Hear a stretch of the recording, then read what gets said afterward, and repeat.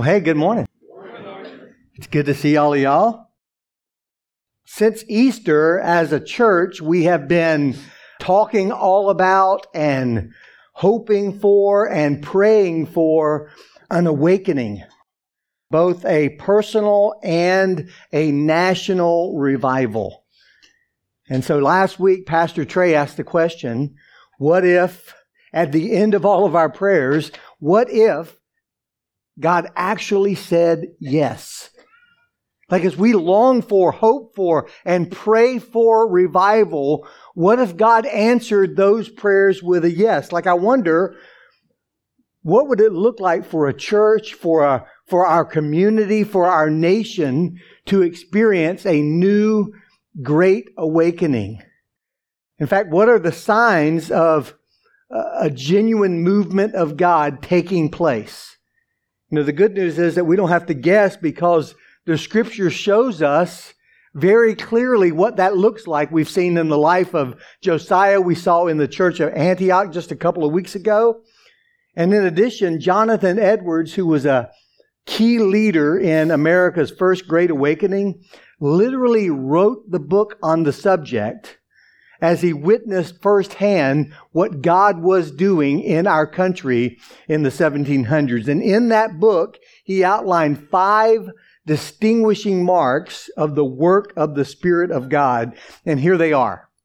You can write these down, take a picture of it, whatever. This is what you should be praying for in your own life.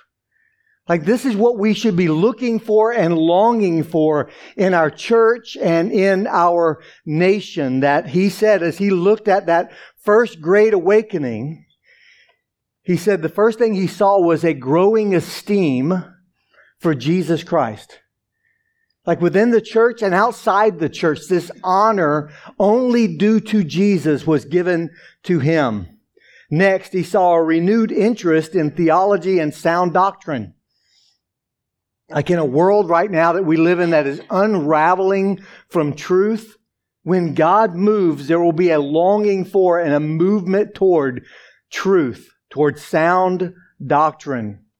And then there was a deep devotion to the Word of God. Like as the lies of the world were all around them and are all around us, they went to the one place they could find with real substance and truth, the Word of God, and they loved it. And then number 4, discernible spirit of true repentance. People were dealing with their sin and dealing with the sin of their family and of the sin of their nation. And then finally, an unmistakable love for both God and neighbor. They were fulfilling the great commandment, loving the Lord their God with all their heart, soul, mind, and strength, and loving their neighbor as themselves. Like we see these in the Scripture. Right? We see these in the history of revival. We saw this in the Jesus People movement in the 60s and 70s when the Spirit of God moves in an awakening. People begin to take God seriously. They take His holiness seriously. They take His truth seriously. When the Spirit begins to move in a great awakening, people begin to take sin seriously and people begin to take obedience seriously. And so my question is, does this look anything like you? Like over the past 6 weeks as we've been talking about this, has God begun to move in your own heart? And if He has, where do we go from here? Well, we continue to pray until God says stop or God says yes. We continue to pray. I want you to open your Bibles this morning to Exodus chapter 20. And today we're going to look at a passage. In fact, over the next few weeks, we're going to look at the same passage that will give clear direction to anyone who takes God seriously. It'll give clear marching orders to anyone who takes truth seriously, who takes sin seriously, and who takes obedience seriously. And so I would ask if you are able to stand with me for the reading of God's Word.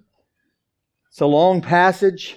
It begins, "And God spoke all these words, saying, I am the Lord your God, who brought you out of the land of Egypt, out of the house of slavery. You shall have no other gods before me.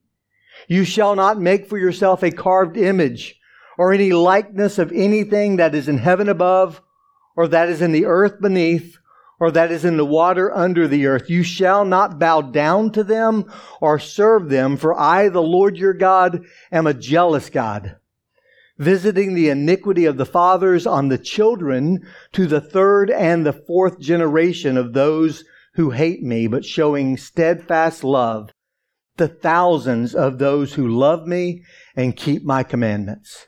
You shall not take the name of the Lord your God in vain, for the Lord will not hold him guiltless who takes his name in vain. Remember the Sabbath day to keep it holy. 6 days you shall labor and do all your work, but on the seventh day it's a Sabbath to the Lord your God. On it you shall not do any work, you or your son or your daughter or your male servant or your female servant or your livestock or the sojourner who is within your gates. For in 6 days the Lord made heaven and earth, the sea, and all that is in them, and rested on the seventh day. Therefore, the Lord blessed the Sabbath day and made it holy. Honor your father and your mother, that your days may be long in the land that the Lord your God is giving you. You shall not murder. You shall not commit adultery. You shall not steal. You shall not bear false witness against your neighbor. You shall not covet your neighbor's house. You shall not covet your neighbor's wife, or his male servant, or his female servant, or his ox, or his donkey, or anything else that is your neighbor's. This is the word of the Lord. Thanks be to God. You may be seated. So I guess I'm wondering, what do you think? Like, what do you think or feel when you hear those 10 commandments? Like literally those 10 words, because in both the Hebrew and in the Greek Septuagint, the Greek translation of the Hebrew scriptures, it calls this the 10 words, the Decalogue, the 10 words. Like, what do you think of when you hear those? Like, could you name them before I read them? Like, how many of the 10 commandments can you name if I had not just read them to you? Like in a recent survey, it found that only 14% of Americans could name all 10 of the 10 commandments. Only 14%. That's sad. What adds to that sadness is that 25% of Americans could name all 7 ingredients to a Big Mac. 2 all-beef patties, special sauce, lettuce, cheese, pickles, onions on a sesame seed bun. Like, we know that, right? We know that hamburger has to come on that sesame seed bun, and it has to have 2 patties, but we can't name the 10 commandments. I mean, it gets worse. 75% of Americans could name all 3 Stooges. And most of them probably knew that Curly Joe left and he was replaced by Shemp, right? And then 35% of Americans could name all 6 kids in the Brady Bunch, a show that ended almost 50 years ago. And yet we don't know the 10 Commandments. Like, when you hear the 10 Commandments, do you think, as it's read, ooh, oh, I'm messing up there. Ooh, I don't like that. Or do you think, check, check, check. Yeah, I'm doing pretty good. Like, no big deal. I've got this. Like, why do you think we had that response? I think it's because deep in the heart of all of us, and certainly the underlying assumption of every religious system, is that for me to gain acceptance with God, I have to behave myself. Like, if God is ever going to let me into His heaven, I better get my act together. You ask most people if they're sure that they're going to heaven, they'll take a moment. If they're thoughtful, they will pause. They'll look over and think through their life, and they will say, well, I hope so. I'm trying to. I'm getting there. because they see the Ten Commandments as kind of the front door to entering into a relationship with God. And yet they just don't get, like the passage makes it very clear, especially where it falls in the book of Exodus, that the Ten Commandments are not a condition for a relationship with God. If it was, no one would have a relationship with God. The Ten Commandments are not a condition for a relationship with God. They are instead a confirmation of a relationship with God. They're not a condition of His love. They are confirmation of His love. See, in this chapter, we see the connection between God's love and His law, between relationships and rules, between grace and law. And so just to give you a little bit of a background, let you know where we are in the story of God's redemption. This is about 1400 BC, and at the time of the giving of the law, the nation of Israel has left Egypt and they're encamped around Mount Sinai. Well, how did they get there? Well, we can back up a little bit further, and they're there because God made a promise. Hundreds of years earlier, God had made a promise to a man named Abram that He was going to bless him, and that in his seed, like in his family line, all the nations of the earth would be blessed. And God renewed that promise, that covenant, with His son Isaac, and with Isaac's son Jacob, and with Jacob's son Joseph and his 11 brothers. And a few years earlier, 440 years to be exact, 70 people in one family, the family of Abraham, he had passed on, Jacob was gone, or Jacob was there, but Joseph and his brothers all entered into Egypt. And it was all good for a few years. 440 years earlier, 70 people from one family, which encompassed the whole nation of Israel, goes into Egypt. And there's about a 440-year gap between the end of the book of Genesis and the beginning of the book of Exodus. And so the entire history of all those people living at the time of Exodus was spent in slavery. After Joseph died, there arose a Pharaoh who did not know Joseph and did not keep his promises, and they enslaved the people of Israel. And so their entire life, and the life of their mom and dad and their grandma and grandpa and great-grandma and great-grandpa were spent in slavery in Egypt. And they had no law. But they had no need for a law because they had a slave mentality. They just did whatever their master told them to do. In fact, they had adopted most of the Egyptian customs, pagan and polytheistic culture. And then they reached the point in their slavery, in their bondage, where they cry out for deliverance. And God hears them, and He calls Moses to deliver them. And about 3 months from the arrival of Moses on the scene in Egypt, 3 months earlier than the part we just read, a lot of stuff happens. After about 3 months had passed since Moses arrived in Egypt with the word from Yahweh, set my people free so they can worship me in the desert. That's a great definition of freedom, by the way. You're set free to live free. And in those 3 short months, they had witnessed the miracles of the 12 plagues on Egypt, culminating in the Passover and their freedom from slavery. Remember, 440 years earlier, 70 people in one family arrive in Egypt, and now as they exit Egypt, there's somewhere between 2 and 4 million of them who call themselves and attach themselves to the nation of Israel. Egypt was the womb for national Israel. And so during these 3 months, they're led by the Lord as He went before them in a pillar of cloud by day and a pillar of fire at night. During these 3 months, they tasted the bitter water made sweet at Marah and rested in the oasis of Elim. They ate quail in the evening and manna in the morning. They drank water springing from the rock of Meribah. And they got to all look on while Joseph and his small army defeated the Amalekites. I mean, they had a very busy 3 months. In fact, they had only left Egypt 50 days earlier, and they find themselves camped around Sinai.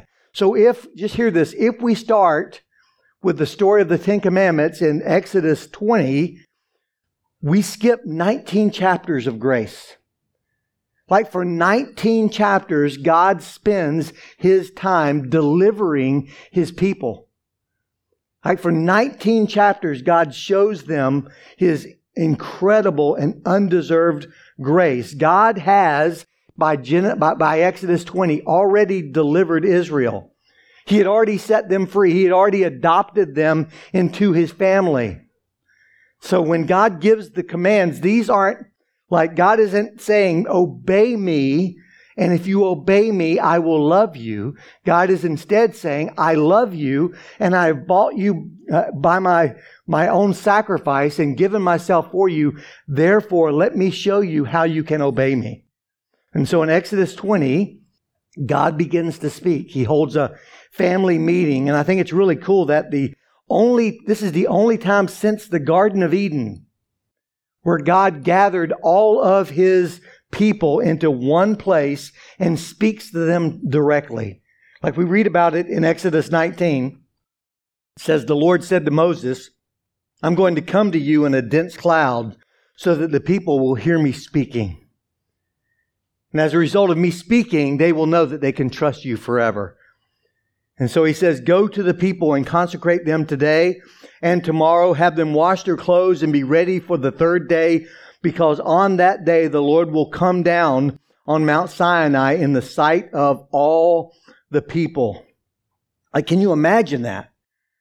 Like recounting this story years later in Deuteronomy chapter 5, Moses reminds the people of Israel that the Lord spoke to you face to face at the mountain out of the midst of the fire. Like imagine that. Like you've prayed, right? You've prayed, God, if I could just hear your voice, if you'll just speak to me. Like all of us long to hear the voice of God. God, I'll read your word. I'll listen to sermons. I'll download podcasts. I mean, I'll fill myself with truth. But if I could only hear your voice. And yet, as you read on in chapter 20, these people who actually got to hear the voice of God, their response is, hey, Moses, never do that again. Like we never want that to happen again. Like we thought we did, not so much. It was terrifying. Like lightning, thunder, fire. Like from now on, if God wants to speak to us, it's okay. He can talk to you and you can bring us His word, but never do that again because we just cannot handle it. Verse 1, and God spoke all these words saying, I am the Lord your God. I love what Dr. Albert Mohler says. He calls this a relational revelation because Yahweh uses the second person singular. When He says, I am the Lord your God, He's indicating a personal relationship with each and every one of His people. So He's not just saying to national Israel, 2 to 4 million strong, hey, I'm here for you. He's saying in a very personal way to each and every Israelite, I am the Lord your God. You are mine, and I am your God. And then He takes them down memory lane. I am the Lord your God who brought you out of the land of Egypt and out of the house of slavery. And if you know the Bible, you know how He did that. 10 plagues, culminating in the Passover, the death of the firstborn throughout the nation of Egypt. And that death would have fallen even on Israel if Israel had not been obedient to God. And God said, get a lamb, a spotless lamb with no blemish. Slaughter it and take its blood and paint it on the doorpost of your house so that when the destroyer comes through your land, he will know who is mine and who to pass over. And I'm sure the people thought that makes no sense at all. But you know what? None of this has made sense. These last 9 plagues have been amazing and terrifying. And so I guess, it really comes down to, do we trust you? And as the destroyer came through, he saw those from the house of Israel who trusted him, because God wanted not just to be their lawgiver, but to be their Savior, their rescuer. He wanted them to trust in him. And now it's 50 days later, and God gives them a law to live by. See, the relationship with God was not established by the rules. They came later. He established the relationship before he gave them the rules. Before they even knew what the rules were going to be, he said, I am the Lord your God. And then he gives them this very first command, the first word in the Hebrew, you shall have no other gods before me. Like God is saying, listen, I have brought you out of slavery, out of political slavery, and now I'm going to bring you and deliver you from slavery to sin, from spiritual slavery. Like I wonder, do you have a story like that? Do you have your own Exodus story? Like I know I do. Like I have a story in my life where God caused the light to kind of go on, and I realized how far I was from Him and how deep I was in sin, and how there was no way that I could ever get myself out of that hole. It's kind of like the psalmist David in Psalm 50. I waited patiently for the Lord. He inclined and heard my cry, and He lifted me out of the pit, out of the miry clay. I didn't wait as patiently as David. Like I remember when I realized how lost I was in a panic, and I could not rest until I understood how could I possibly be rescued from my sin. Like that's my Exodus story. You should, if you're a believer, you should have your own Exodus story, your own personal testimony. You have been set free so that you can live free. And so you're set free, and God will give you rules to live by. Like we're not antinomian, which is a term that means against the law. We're not people who live only in grace and just kind of put the law to the side. Adultery is still sin. Murder is still sin. We're not allowed to honor other gods above Yahweh. That's never been the case, but we have been set free so that we can live now under God's great authority. It's kind of like my dog, Millie. Now, people who don't know that I have a teeny tiny dog probably have a thought of me like, Bobby's he's a guy's guy. He's a normal guy. And then they see a picture of me holding my 5-pound poodle, and they think, oh, Bobby, not so much. Now, that guy, the poodle guy, okay. But, I love my little 5-pound Millie. She is the sweetest dog in the world. And she never leaves the house unless she goes in the backyard. In our backyard, she is protected by a fence from 3 other dogs in 3 other yards.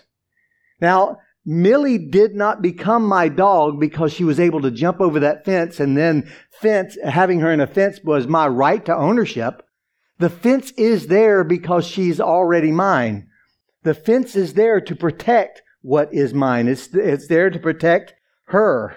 And I found, like, when we think of the law, we don't need to think of the law as something like I had to do, and once I qualified 7 out of 8 or 7 out of 10 or 6 out of 10 or 8 out of 10, now I'm in a relationship with God. No. God brought us into this relationship, and He gave us this law. And when we look at the law, we need to remember 3 very important words. We need to remember protection, provision, and promise. First, God's law is for our protection. Israel, guys, lived for 400 years in slavery in Egypt and adopted their customs, and they were way more Egyptian than they were Israelite. They were way more polytheistic than they were monotheistic. They were just a bunch of pagans. They were like a child raised by wolves, and God brings them to the mountain and gives them the law. You see, the law is an act of love, just like for, my dog, the fence is an act of love. Every law is a board in the fence to protect our life. God's not protecting Himself by the law. It doesn't affect Him one way or the other. He gives us the law to keep us from slavery. In fact, if you think that 10 laws are too many, I wonder how many laws we have in the United States. I mean, that's a trick question because literally no one knows. There have been studies trying to find out how many laws we have, and those studies have come back after 5 years of work and said we don't have the manpower and the resources to figure this out. I mean, there are over 20,000 regulations in this country just regulating gun ownership. In 2010, an estimated 40,000 new laws were added to the various levels throughout our country. In fact, the United States Code, which is an accounting of federal laws, has 50 volumes to it.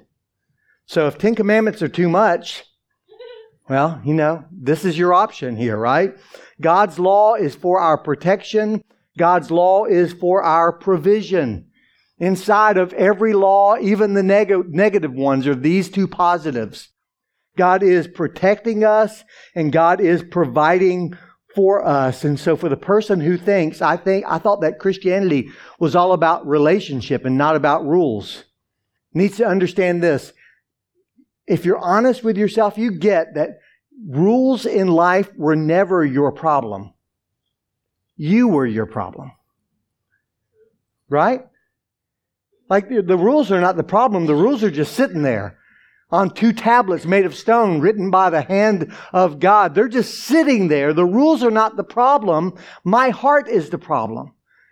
Like God gives a rule and there's something deep inside of me that just want to push the edge of that rule. Like if there's a sign that says, do not go past this point, in my heart of hearts, I think, ha ha ha, I'm still alive. What are you going to do about it? Don't eat the fruit.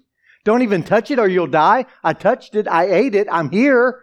Like, what's the big deal? There's something in our heart that makes us want to kind of push the envelope and go beyond the bounds of what God has said. The rules are not the problem. I am. The fence is not the problem. I am. The fence protects you so that you can run freely and not be harmed. The fence provides freedom. Freedom is not freedom to jump over the fence. It's freedom to run in the yard and have fun. There is no freedom without the law. I love how Janie Ortland puts it. She says, does the law restrict us? Sure it does. The way the sky restricts an eagle, or the soil confines a seed, or the ocean cramps a minnow. Embrace God's law as His loving pathway for you out of sin's slavery and into true freedom, freedom to live life well in the kingdom of His beloved Son. I love that. That's why the psalmist in Psalm 119 writes, I run in the path of your commands because you have set my heart free. Have you experienced that? Like I can just tell you from somebody who grew up in a house where there was no law, where we could get away with murder and do whatever we wanted to and often did. When I found the law of God, I did not find something that was binding me and crippling me and taking away my freedom. I thought, finally, there's something that has substance, something that's real. Something that doesn't change on by a whim or turn on a dime. I run in the path of your commands because you have set my heart free. God's law is for our protection. It's for our provision. And ultimately, God's law points to a promise. And that promise is all about a person. Galatians 3:24 tells us, the law was our tutor to bring us to Christ. You see, for 1,500 years, the nation of Israel would look at the law of God and look at their own life and see that they did not measure up and know that there had to be a way other than performance to connect with a holy God. Like the law of God exposes my need And it points to the one person in all of the universe who perfectly kept the law of God, Jesus Christ. Have you experienced that? Like for me, I came to know Christ because I looked at the law of God and realized how lost I was. Have you experienced that? Because if you do, if you have, then you should, like the psalmist, love the law of God. The psalmist wrote, I delight in your law in my innermost being. Like I remember reading that as a young Christian thinking, okay, I kind of get that, but like I delight in the Psalms. I delight in the story of the cross and the resurrection. I delight in the poetry in Scripture and some of the narrative that's just so fascinating. But law? Like I delight in the rules of God? And yet the Psalms begin in Psalm 1 that says that the righteous person meditates on God's law day and night, and it's his delight. And then one psalm alone, Psalm 119, is the longest chapter in the entire Bible. And it's just one giant song with many stanzas singing about the law of God, His statutes and His rules. It just goes on and on and on, singing about how amazing God's law is. Why do they sing about God's law that way? Well, C.S. Lewis explains it this way.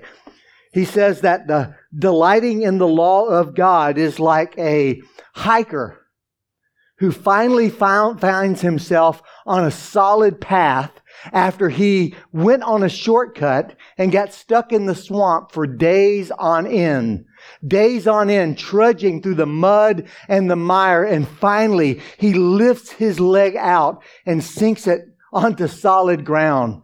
And he delights in that solid ground. When we read God's law, we find something that's solid, that we can trust, that we can count on, that does not change. Just imagine for one moment, what if people actually obeyed it? I mean, not just the people in this room. What if we said, hey, forget all the social programs, forget all the wars, forget everything else just for a moment. Everybody obey the 10 Commandments. There'd be no war. There'd be no famine. There'd be no sexually transmitted diseases. There'd be no loss. There'd be no need. There'd be no people who didn't have a meal or a place to sleep if we simply trusted God and obeyed His word. See, ultimate freedom is found under God's authority. Those in the Jesus Revolution, that great revival that swept over our nation and over Europe in the late 60s and early 70s, found this when they drank deeply of the freedoms of this culture and became addicted to drugs and alcohol and sex and everything else. And it became so empty to them, like drinking sand. They arrived at church on a Sunday morning and they heard the Bible taught and heard the law of God. And they weren't looking for more freedom. They were looking for true freedom for the first time. They were looking for answers, and there it was. There was a holy God who had provided a way for them out of the slavery of sin. So where do we start? Well, we start there. Ultimate freedom is found under God's authority. The first commandment kind of sets us up for the most important decision we'll ever make. You shall have no other gods before me. Like, because the first commandment is not simply first in importance, it's first as foundation. All the others build on this command. God is saying, I don't want to be the first of many in your life. I want to be your one and only God.